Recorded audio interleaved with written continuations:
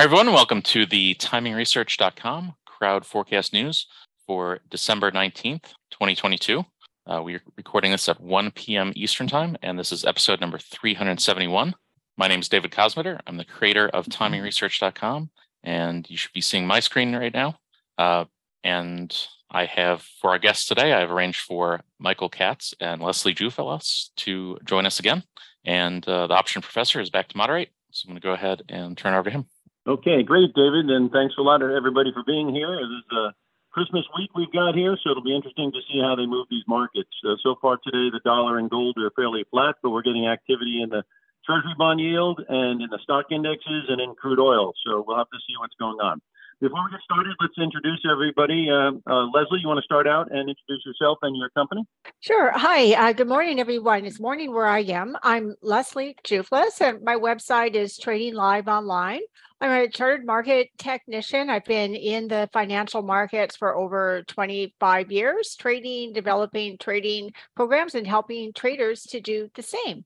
Sounds great. And Michael, again, introduce yourself if you would and your company. Yeah, hi guys, I'm Michael. I'm the CEO of Tradepool. We are an online prop firm that fund stock day traders. So basically, anyone that want to day trade stocks in the US market can join us, go through an evaluation phase. And from there, if he passes and reach the goal, or she, of course, we get them funded and they trade our own capital. Okay, great. And of course, you'll get into that a little later in the broadcast where you can explain a little bit more into that.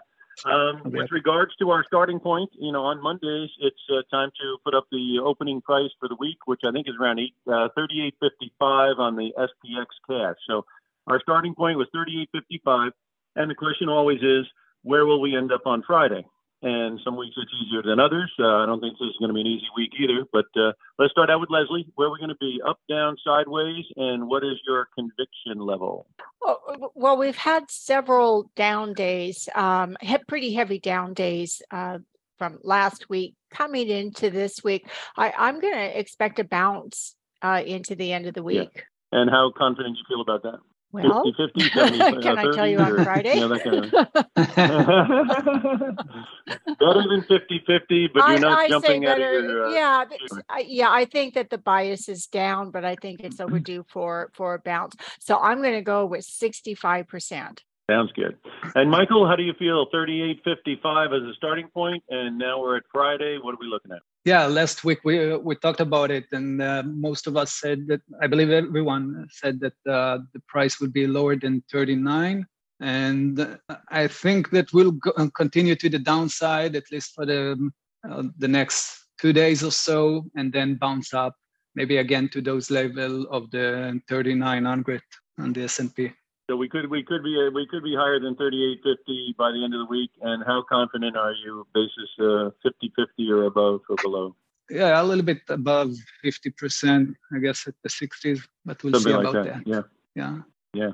All right. Now we've got some of the markets under some pressure here today, and with regards to what you guys are seeing on the S&P, do you have any, Leslie? Well, you don't look at the fundamentals except in the paper, but you're except what you tell me, Jim. You can't turn off all the news and periodicals and not know any news, but you focus on the technicals because you're trying to follow the momentum of the money. So what's the momentum of the money telling you right now? Well, downside bias, the S&P 500 tried to get through, a longer term trend line starting about a year ago, and the futures popped up through it, but they couldn't close above it. The SPY and the SPX came right to it and got price rejection to the downside. And the price on the S&P using the futures is very close to a 50% retracement, which is just around the 38.40 level. It's just tested within a few points of that this morning. But yeah, I agree with Michael that we might see a bounce back up to around that 3,900 level. But I do believe that we'll see the 50% level broken and get down closer to the 618 retracement, which is about 37.60-ish. No, there was I was watching somebody else doing some charting, and they had two gaps that seemed kind of interesting. One was up near 4,000, and the other one was around 3810. Do you show any gaps at those two numbers at all? And are those possibly going to be a tractor, or what do you think? Well, yeah, gaps can be You like showing it? magnets. Yeah, I can see. Yeah, I definitely see those on the futures. If for traders that are listening, if you just pop on a 60-minute chart of the S&P 500 futures and you take off your Globex data, you're going to be able to see those gaps really clearly, especially the higher gap, the one that had a gap from about just above 4,000 and gap down to an open about 39.76. That's going to be the important gap to watch, in my opinion, because that was right on a 60-minute trend line break. And so I'm expecting resistance at that level. This little shorter gap down here just above 3,900, I think that might be a short-term resistance area on a test, but I think the important one to watch is going to be the one up above a little bit higher. Yeah, that seems like it too. Michael, anything technical or fundamental or anything that you're looking at that you want to share? Yeah, as you know, I'm mostly day trading, and so not a lot of. I'm not really into the fundamentals. Plus, the market is usually will show you everything you need, at least in my opinion. And there are a lot of paid advertisement in the news, right, on the news. So you got to watch and careful about it. And looking at the S&P, looks to me like a nice momentum to the downside after the bounce up. So let's say if we will continue to the upside going to the 39 area, even a little bit higher than that, 39.25-ish. I believe from that point, we can start pushing down again. And in that case, we will continue probably lower than the 38, probably 37.50. So that's can you share this wouldn't be a bad time to share your screen and kind of walk everybody through an example of what today's action or Friday and today's actions might have indicated on your material on how to get long or short on a day trading type situation. Yeah, maybe so I'll give a little insight on how your signals come up and that kind of thing. Yeah, so I'll give an overview, and then maybe we'll go down to some trades I made today in regarding to that. So just let me know if I'm taking a little bit more time than needed. And the S&P on 4H, 4 hours. So I'm looking at mostly on a naked chart. I'm using the MACD below. When I'm analyzing the futures, I'm using the indicator, the MACD, as 8, 20, and 8, not the classic one, just with different numbers. And I'm also using the 200 EMA and 420 EMA, 420 EMA. Those are my favorite to work with. Other than that, just trend lines, supply and demand, all of those things. So the market was pretty good, hammering to the downside, now reaching this 420. I actually went long here, and hopefully just to see a bounce all the way to the 200 EMA, but it didn't happen. So what I can expect is basically a bounce up, maybe just another drop to take those stop losses, or just to take other stop losses at this area, because we are reaching a nice support level. So maybe just another drop to the downside, bouncing up all the way to the 39, maybe a little bit higher than that, 39.20-ish. And then from there, I expect it to fall down again, but we will see how long it will take it. This is a 4H, so it could even be, next week or so. I'm not seeing any Santa rally at the moment, rally Santa Claus at the moment. You see the gap around, you see the gap around 38.10, which would mean maybe we go a little bit lower than today's lows, and then maybe if it's turnaround Tuesday, they would pop it after that. Do you see anything that even looks familiar to that? Yeah, or? You know what? I don't see any gaps. I'm looking at the futures. So the mini S&P. I don't see any gaps. I've got it on my charts whenever You do? Yeah, Okay. Okay. I can show it. When you're sharing, you could point it out. So anyway, it is a situation where if we went down there and filled that gap, and then it started reversing, that could be an area of potential of launch if we're going to get a pop rally. Huh? Okay, yeah, I got it now. I just dropped the extended hours, so now I see it. Yeah, right here. Yeah, filling this gap at around 37.50. That could be also a nice point to start buying. But again, we are, the momentum is negative, no doubt about it. We broke through channels. We're lower than the EMAs. I mean, the momentum is weak. Nice negative deviation in the MACD. So yeah, the momentum is negative. But you can also, this is what I'm looking for, at least when I'm trading intraday, just looking for the bounce up on stocks mostly.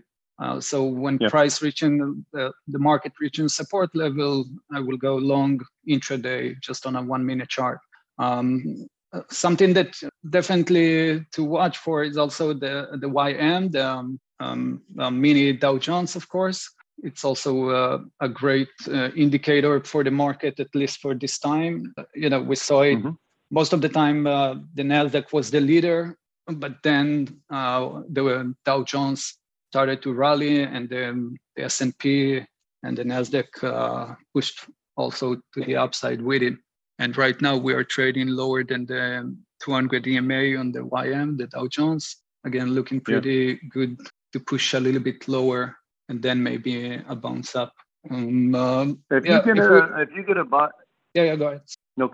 So what I wanted to show you is just some of the trades I made today, just to get the idea of how it looks like. So, for example, in stocks, I traded the QQQ, the Nasdaq ETF, and basically when the NQ reached a support level and had a nice positive deviation or diversion in the MACD and increased volume while reaching the support level, then I started to buy.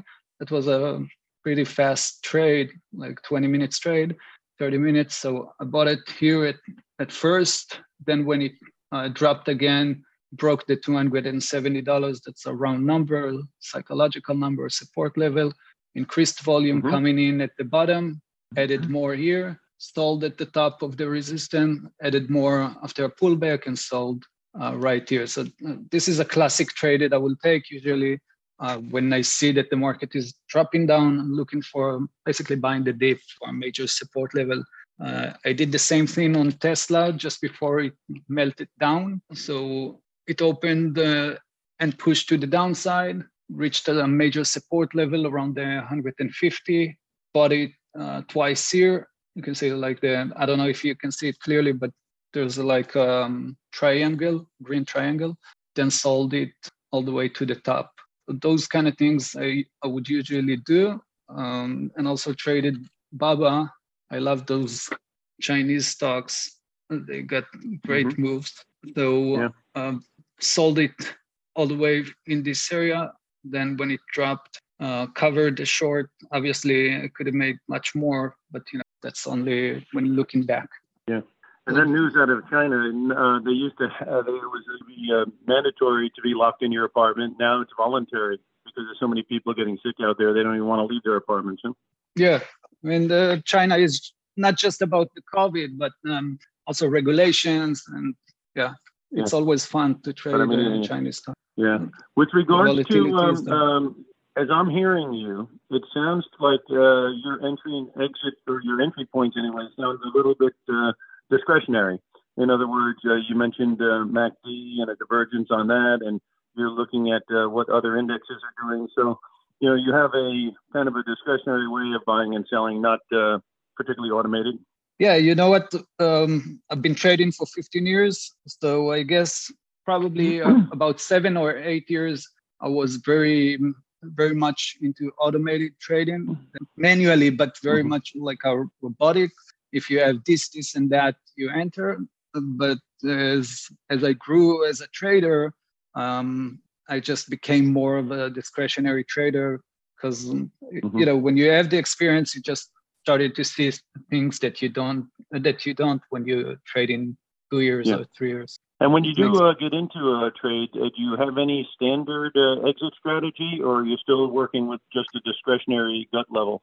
No, I mean, I do have a list of reasons to cover, basically. And as soon as I see that with a discretionary mind, I act upon it. Right. So you don't have any kind of a concrete, I'm going to buy the S&P if it hits, say you just get in for whatever reason you get in. You don't have any kind of physical stop in there or any type of exact risk you're trying to take on every trade. It's pretty much your own decision making. I mean, for the stop loss, 99% of the time I'm afraid to say it when we have people listening, but I don't put my stop loss in the system. Maybe someone else is listening. Maybe he should or she should. But at least this is just your own method. We're only talking about your methodology, not the entire planet. You know what I mean? So I don't use, most of the time I don't use a stop loss in the system, and I do have my ways, and like again, the reasons to cover. I'm reaching a resistance level. I see increased volume on resistance level. I see that the market is shifting. So those kind of things that tells me, okay, this is the time that I need to get out of the trade. And as you saw, and basically most of the time I'm entering and exiting the trade, scaling in and scaling out. I won't go full in just with one entry. So this is also something that I really enjoy doing as I continue to grow as a trader, because as soon as you understand that, you manage the trade a little bit different. So you go, let's say you have a daily loss of, let's say $100, and you want to risk per trade 30% out of it. So you're risking this $30. You're not go all in and risking on one click $30. You want to enter with $5 risk and then add in $10 risk and $20 risk until you reach that 30% out of your daily loss that you're willing to lose per trade. Hope it makes sense. So you do have some type of discipline on how much risk you want to take each trade, each day? 100%. Yeah, 100%. I'm with you. Yeah, because obviously risk management is the lifeblood of staying in there. Yeah, you gotta have it. But as soon as you continue to crafting your trades, you basically start to play with the managing side of the trade. So it's not really necessary to enter the right point at the right time, the exact millisecond or the exact point, the exact price. You can actually play with the trade and manage it. Well, Leslie, I'm going to turn it over to you, and you can put up some stuff that you're looking at and maybe discuss some of your methodology as far as entry and exits, and give a little idea on your take on how to proceed. Okay, hang on. Let me get my screen share going here. Sure. Okay. I think it's interesting to hear, the methodology of each person. You know what I mean? Yeah, I think it is too. There's there's many ways to trade. Even just that one statement encompasses many things: time frames, markets. Focusing on one market, focusing on a lot of markets. I'm a discretionary trader, but what I trade is tested, and I use a percent of capital available. I do initiate all of my trades with a set stop loss that's been tested. I tend to I prefer wider stop losses to give the market time to jiggle and wiggle around. I think one basic error newer traders make is using stops that are too close, and that generally is because they're placing their stops out of fear, not out of studying where the correct stop loss should be. And so that's something that I find is something that's fairly easy fix for traders. They just need to do some work on the stop loss. So I generally initiate my trades with a wider stop loss, and then it depends. My exit strategies depend on the specific market conditions that we have, the volatility, Are we in a range? Are we in a trend? And so those are going to dictate the exits on that. But I use pattern recognition. And so this is an example of a pattern. This is the ABC sell. This is on the SPY. I generally trade futures. So this pattern, I'll give you just a little explanation of what you're looking at here. We're looking at a daily chart of the SPY. This is the trend line that I was referring to. So this goes back to the high of the market from late December, early January. There was an ABCD sell pattern here. It's actually a butterfly pattern because this leg extended above this last swing, and the butterfly pattern is a reversal pattern. Doesn't always get this huge of a move, but it can get powerful moves for sure. So this trend line has been holding really beautifully.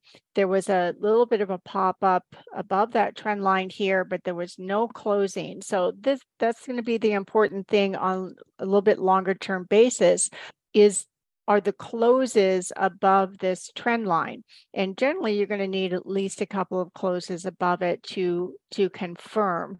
And so I don't think we're really going to be in any kind of bullish conditions until all of the indexes get above that trend line. The Dow has been above it, but the Dow has much fewer stocks in it than the other indexes.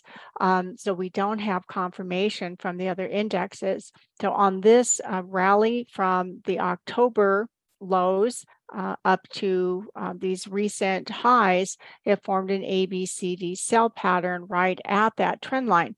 Now, unfortunately, on the futures, which is what I trade, have the same pattern, but the what's called the completion point, the futures price did not quite get there. And so I had to wait for an entry below, back below the trend line again. So let me show you a couple of things what I was talking about. So hopefully this will put things into context. What I'm showing here with this green line, in case you're curious, is these swings tend to be equal in length, and markets make these what we call harmonic moves, and they can make contractions, expansions of what the primary move is. So on the downside, this length is like the primary length I'm seeing on the down swings. So I'm looking for, if on a little bit longer term basis, we break below these lows made in October, then looking for an equal length swing coming into about that 618 retracement using the 2020 lows. So that's why I have these lines marked on the chart, just in case you're wondering what some of those lines are. So that's what those are. So here's the 60-minute chart that I was talking about. So if you take off the overnight trading session and you're just looking at the regular session from open to the regular close, that's going to allow you to see more areas where you can find those gaps. And also, I like to use horizontal lines. Michael had that beautiful upward sloping trend line, the parallel that's broken. But we can also see that there was a big range here that formed. And so this is broken. That's just where that little gap is. He was talking about might come back up to a little test. And then I would expect also some down move from that. But I've done a measured move target. This is just sort of a rough way to estimate a move. You can take about the height of the pattern. I'm not including this little pop up outside of this range. I'm just including this height and just, cloning it and projecting it to the downside. So somewhere probably between that 618 retracement, 37, let's just call it 50, rounded off to about the 3,700-ish level. There is right between the 786 and 618.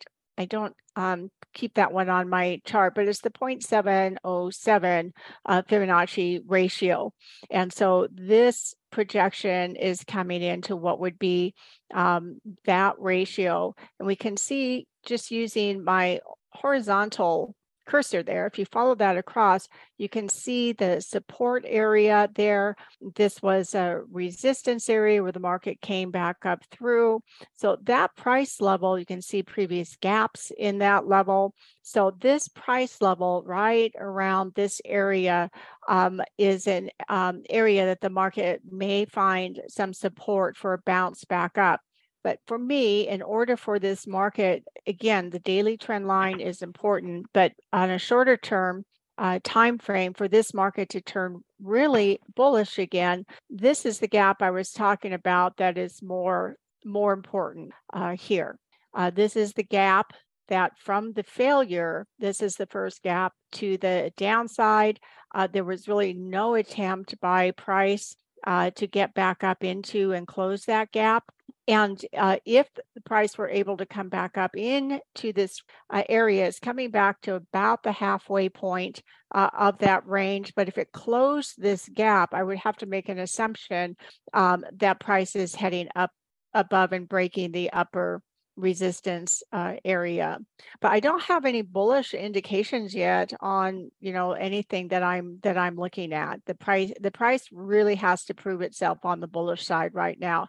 There might be some good, Michael showed you some nice counter trend bullish trades that he did this morning. And I think for traders that are shorter term, they're able, if they're nimble enough, to catch some of those. For longer term traders, I think it's a bit of a risk trying to catch some of this downside unless you can kind of monitor any positions fairly closely, because these down moves tend to happen much more swiftly. And that's why they call them bear markets. I don't know if everybody knows this, but it's because bears, when they fight with those big claws, they swipe down, very sharp, swift moves to the downside. And bulls with their horns, they fight with an kind of upward movement, but our down moves are generally much faster than the up moves. Right. So I had a couple of questions for you.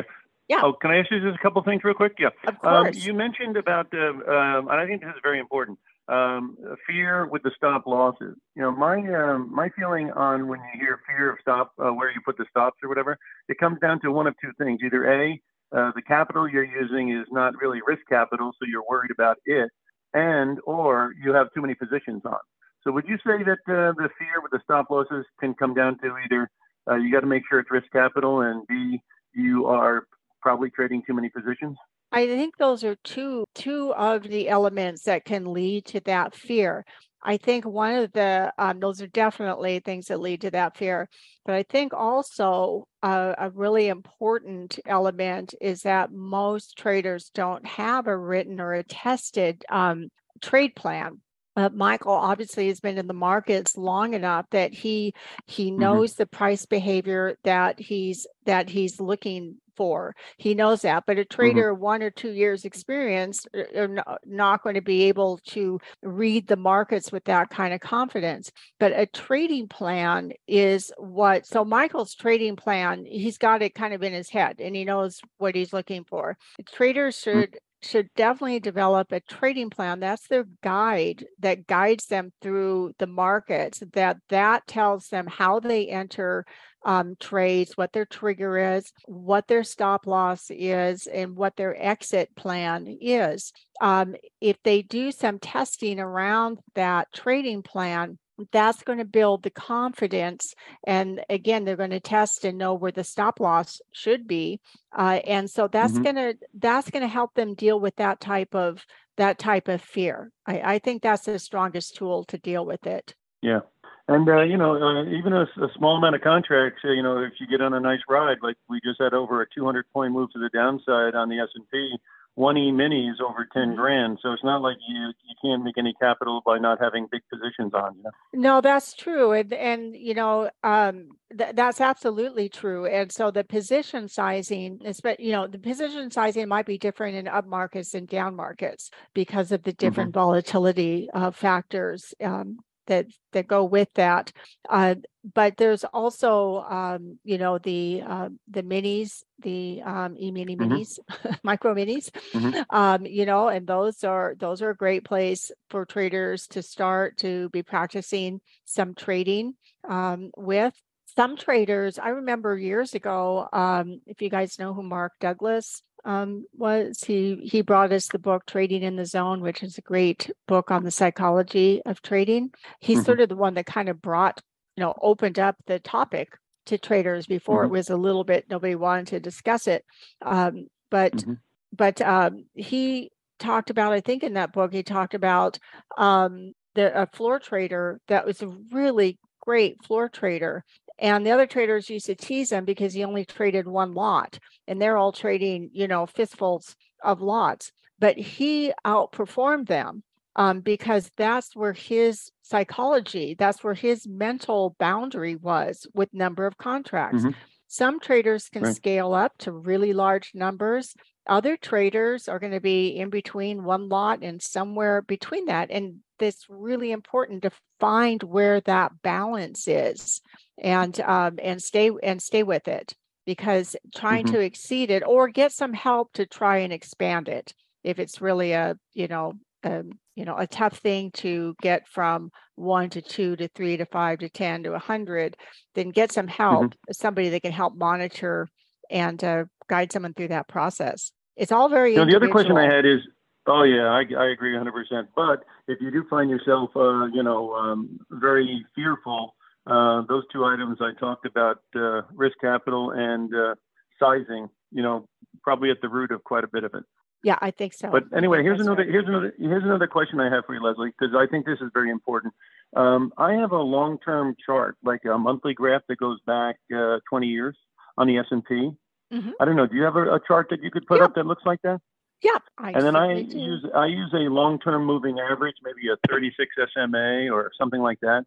And I noticed that in the last 20 years, only like 3 times has it been violated.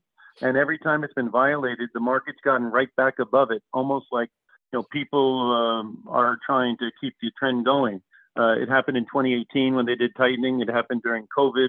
And then recently when we went down to 34.91, it got it. But then we got right back above it again. And that comes in on my work at around 38.60. And so my feeling is that if we can kind of stay above 38.60, maybe 34.91 can hold up. And if we can't stay above that number, and we're not doing it today, if we start really going into the 37s or 36s, that could be a pretty negative thing. Do you show anything on that long-term graph that gives you any insight? Yeah, just to hang on just a sec. Give me just a second to catch up with you on that. Because as we enter the new year, some people might want to know where the macro trend looks like. Because again, people who bought in and around this moving average in the last 20 years, that's when they really got a pretty good price on things. And everyone's talking recession and everyone's talking all these negative things. And, when everyone talks one way, sometimes it goes the other.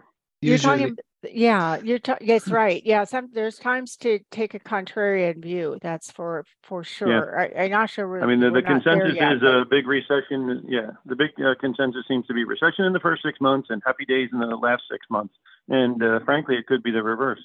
Well, I'm back just 2010 on my futures chart, but I can use a SPY or SPX chart to go back. Yeah, SPX would be the same thing. Okay, let's just use that. So people can get a big picture on what the flow of the stock market has been. Because when we were up at 4,800, one of the reasons I was negative is it was so far away from the moving average that it's common sense that we're going to have a reversion back to the mean. And then with the Fed hiking, you had the reason, Yeah. So now we're kind of floating around it, aren't we? Yeah. Well. Yeah, reversion to the mean is, I think, that can be a tough one because markets can always go farther than you think they can. But then the probabilities you go with probabilities, and if the probabilities, the higher something gets overbought, doesn't make it less overbought. Right. It's just what you want to do with your money. If you don't want to be involved in what we had in 2022. Even if you got out 2 months too early, that certainly wouldn't be a negative on the result we had in 2022. You know what I mean? Right. Okay. So let's walk through what you were just saying on this chart, and so we can point out those levels. Okay. I was looking at a longer term moving average, and basically seeing that since I showed it since 2003, we basically had been upswinging. So the moving average is rising, and it's still rising. And then basically we penetrated it a couple of times during that 20-year period. But every time we penetrated it, it got right back above it, and the bull market continued. Okay. And now we're back around it again, you know. Okay. Yeah. Now, okay. I'm following. Yeah. I don't have a long-term moving average on this. Maybe Michael has one, but yeah, I do know because I have looked at that. I have looked at that chart with that moving average before. And you're absolutely right. It tends to get back above it. And we could almost make, you know, a stationary trend line here with that in lieu of a moving average. Yeah, I don't know. I think that that's just a matter of monitoring the price if it breaks through it and seeing, does this stay through it? Amazon has just broken a long-term, very long-term trend line. And some of these big tech stocks are, I mean, they just look ugly. And I don't see them coming back anytime soon from what this price action is. And so I think the question is we have such a divergence on the indexes, is we have not seen capitulation in this market yet to the downside. And so the question is tech leading us lower? If we look at, you know, a chart like EEM, emerging markets ETF, that had such, in fact, if you don't mind, I'll just pull one up real quick. Just a second, go to the right little symbol. Okay. I showed you some of the retracements between, you know, the Dow, the Dow's retracements are much higher than the S&P, and the NASDAQ's really lagging behind. So the NASDAQ had retraced down to the 618, the S&P had retraced to the 0.50, and the Dow had retraced just a little below the 382. But look at the emerging markets. Look at how deep this retracement is from the 2020 low up to this 2021. This is that is markedly deeper than our indexes. So the question that I have in my head is, okay, are we following some of the other global tendencies right now? Is the NASDAQ tech leading us down further? And the Dow's just had sort of this kind of going a different direction than the majority of the stocks. And I kind of tend to think, and again, it's a limited universe of only 30 stocks. Right. We just have not seen anything we can call capitulation in a bear market, and that's generally how bear markets end. So on this EAM chart, this 886 retracement, this is what I call the last chance retracement. It's not a ratio that a lot of people use. I don't after if I talk about it enough, they will, but it's okay. It's a very handy ratio to use. Most traders use a 786 and of course a 618, and they'll use where the 1.0 is. It's all this space there. But this is what I call the last chance fib ratio. And you see the retracement that came down here. If this retracement breaks, there is a very high chance that the price is going to get at least to this 1.0, and more times than not will break the 1.0 and go down to one of these extensions. So if this breaks, so this is a level, so this is we're looking at a compilation of some of the largest global companies in the world within this ETF. So I think this is giving us some really information. So this level, I'm definitely watching here. And I think if that happens, then the long-term moving average is going to be broken. Exactly. So the longer we would stay under 3860, that obviously would move the average down. So we do start seeing 37, 36, 35. Not only are we going down again, but it could actually be breaking the spirit of the uptrend. That's been going around since started easing. With the QT. I mean, now, the QE. if it holds it, great, and we start to get some more bullish indications on some of these other time frames, great. Then, but again, this little trend line right here on the daily chart, everybody can just draw that right in and watch that on their charts. I think that's going to watch. Yeah, that was a really good point, Okay. Jim. That was for a longer term view. I'll be happy to share Michael, my screen as well if possible. Yeah, Michael, I wanted you to chime in here and take some time also as you go and talk about this to maybe go into a little bit about how you do the training of the traders, because I know you have your own, shall we say, discretionary gut instinct way of looking at different indicators. I was wondering, do you use that as a model for your training, or do you kind of let the people come up with their own ideas because they're going to be responsible for their own trades? Yeah, so we give them a lot of tools and a lot of guidance, but at the end, we want them to decide which asset to trade on and how to apply the risk management and the strategies. Because, I have my own style, but there are many others that can do much better than me, and they will trade different than what I used to. So anything, any trader that want to try it can do that. And if you prove yourself, I got a question.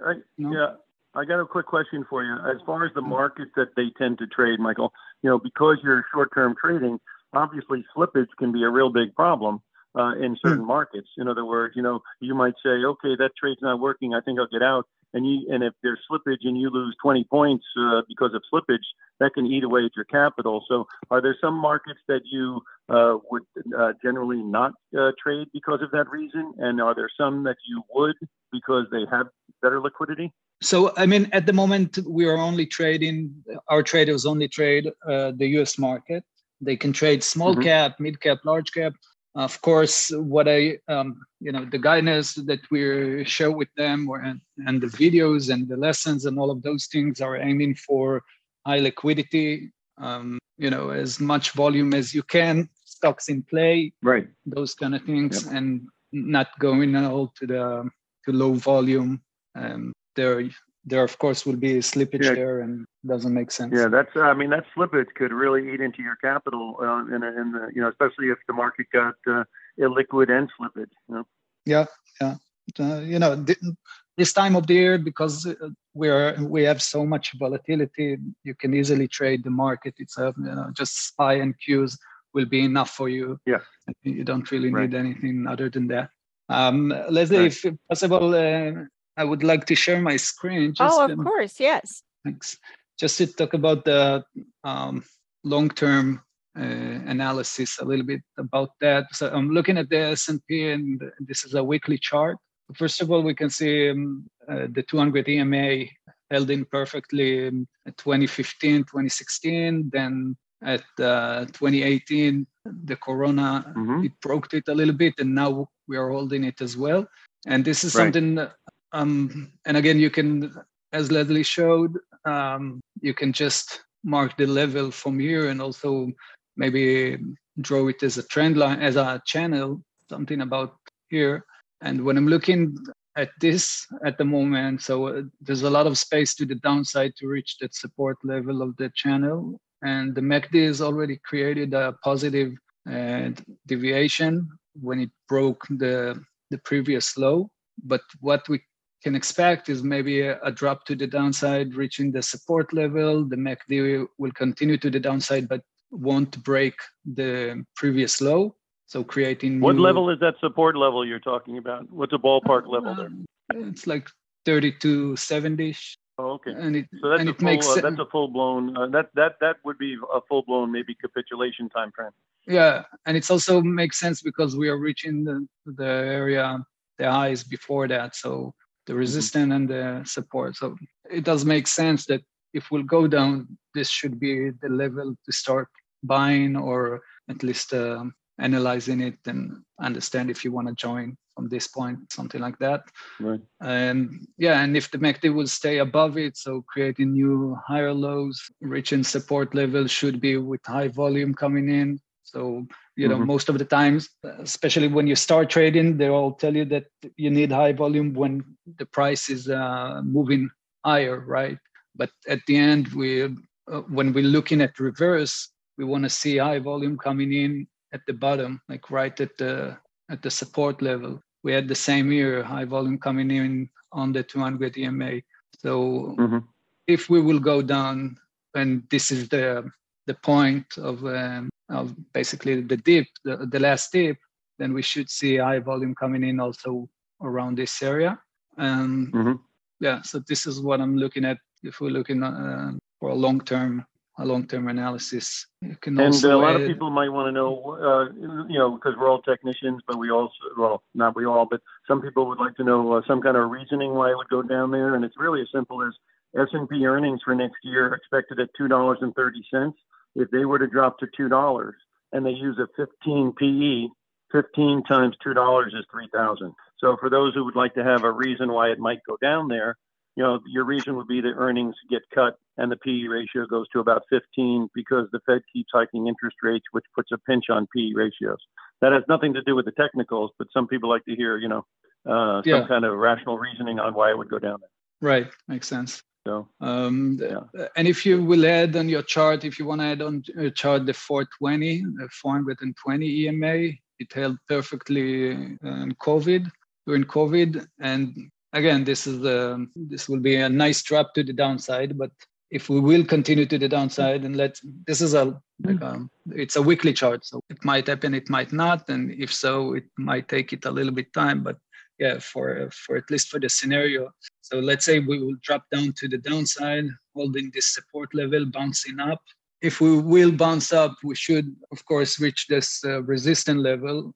Like the support level will become resistant, and also the 200 EMA played perfectly for the last 20 years or so. So it should again act as a resistance as it acted as support. So in this case, and this is again, it's a little bit early to say, but let's say it anyway, reaching resistance level, dropping all the way down to the 420, and from that point we should see again probably a bounce up first, and then hopefully I'm not scaring anyone. Now, I was wondering. Well, it is what it is. I mean, a lot of people probably wish they were scared at 4,800 and they wouldn't be going through the year they did. So sometimes giving people what it looks like it might do. In other words, at 4,800, when you're saying it might revert down to 3,800 because it's 1,000 points above where it should be based on the moving average, that sounds far-fetched, and it wasn't so far-fetched 6 months later. Here's two things that I'd like to talk about with both of you guys. We'll start out with Michael first. Crude oil and gold. So do a little analysis on both because, some people are talking about 100, 120 crude, and some people are saying the gold may break out above the 1,800 and get moving. Let's get a viewpoint from Michael and Leslie on those two markets before we run out of time. Okay. So Michael, what do you see on crude and gold? Yeah. Yeah. So I'm looking at gold on a 4 hours. It broke through this perfectly channel and went up, looking pretty weak at the moment as I see it. Just for just a quick look, you can see that the waves, like the rally, is getting a little bit tighter, a little bit tired. The angle, the number of candles coming in, pushing the price higher. We broke through that resistance level, but couldn't close above it. Really, those kind of things. At least for the moment, showing me that it doesn't look pretty good to the upside. In my opinion, maybe dropping again, trying to reach those support level around the 1760s. And from there, we will need to analyze it again. But for me, it's gonna bearish. And there's a lot of resistance over that 1800, 1850 area. So what you're saying is it looks like it's failing a little bit from that area? Yeah, it will take it a bit until it can break through it, I guess. And price getting weaker. And how's the crude looking to you? You know what? I didn't look at the crude for a while, to be honest. Well, you didn't miss much. It went from 95 down to 70. So. Just kind of a little bit of sideways, just a tiny drop. Maybe I'll give Leslie the chance to answer that, and I will take a minute to analyze it. To do a little. Sure. Yeah. Leslie, how do you feel about the gold and the crude oil? Maybe on even an intermediate and longer term basis, as opposed to just like Michael was saying, in a very short term basis. Well, I'm looking at the chart of GLD, and if I could borrow the screen for just a second. Sure. Yeah. We're very generous with it. We were generous with the screen. You guys are. You are. Thank you. I'm going to show you. I had the exact same chart Michael had want to show you that real quick too, but I'll be quick on this. But gold had, a nice strong GLD off of these lows. It's had a nice rally up here, but right here it's just in the middle of this, back to this big congestion zone right here. I think after a pause, I think gold can make its way higher. I think it's a question of how far down we go. This line here, that's where there's a little gap area right here. If it closed below that, I would be changing my mind on it. But I think if we stay above this area, especially if it stays above the entire gap where these lows are here, it just does a little correction down and then starts to move up again. I think we'll see some nice higher prices. So I think it's a little bit in a mixed bag right now, but I think if we can just hold that support, I think it'll see some higher prices. Yeah. So the Fed seems to be trying to wear out everybody. They wear out the bulls in the stocks, and they're probably trying to wear out the bulls in the gold. They're just trying to, get people a little bit more sanguine about the future, I guess. Yeah, but this is the. But Michael, anyway. I just wanted to say I love that chart Michael put up. A presentation I did just a couple of weeks ago. I had the channels going with it, and for those that use the Fibonacci retracement, it's just the area he was just talking about. That's where these measured moves are coming in, and the previous support line from 2020. So I think if we break and things look, like you said, we monitor the price around here, but that could give a very nice buying opportunity if that does occur. What do you see on the crude, Les? Okay, let's take a look at crude. Well, if you don't mind, I'll use XLE. Sure. Okay, I think some more downside to come before more upside. So this had a big ABCD sell pattern, and then it got a lot of congestion in here. The descending triangle, it's broken it to the downside, tested here. Got a measured move down here around the 0.50. Even if it extends a bit lower, I see lots of support down around this area. So this might be a buying opportunity if it doesn't just blast right through it, right around this 79.5 to 80, a little bit lower at 618, about 76 and 76.5. But I don't think right now, I still think it has more correction to do to the downside. We can pop on to the futures crude real quick and take a look. So you can see crude made it to that 0.50. This is the resistance line on crude above here. Bullish, more up, staying below it, either goes into a big range, breaking this, and most likely down at least to that 618. I don't see it really bullish right now. No, everyone's talking about next spring. Yeah, I think maybe China going back into their apartments probably didn't help it too much because, they were kind of counting on a China demand story, which seems to be delayed at least. Yeah, I don't know. There's been some, I mean, I've heard a lot about, of course, inflation, oil, everything that was really part of the story early, but I'm still hearing that is part of the story.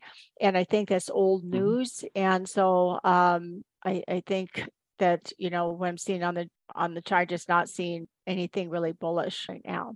Nothing confirming that. Yeah. All right, we're going to be at the top of the hour, Leslie. So why don't we, again, reintroduce ourselves, and also if you have any special offers you'd like to extend, this would be a great time to do it. Yeah, well, thanks for having me on. It's always fun to do this show. Again, I'm Leslie Juflis. My website is Trading Live Online, and the website exists to help educate traders and bring them through a process so they can improve their trading.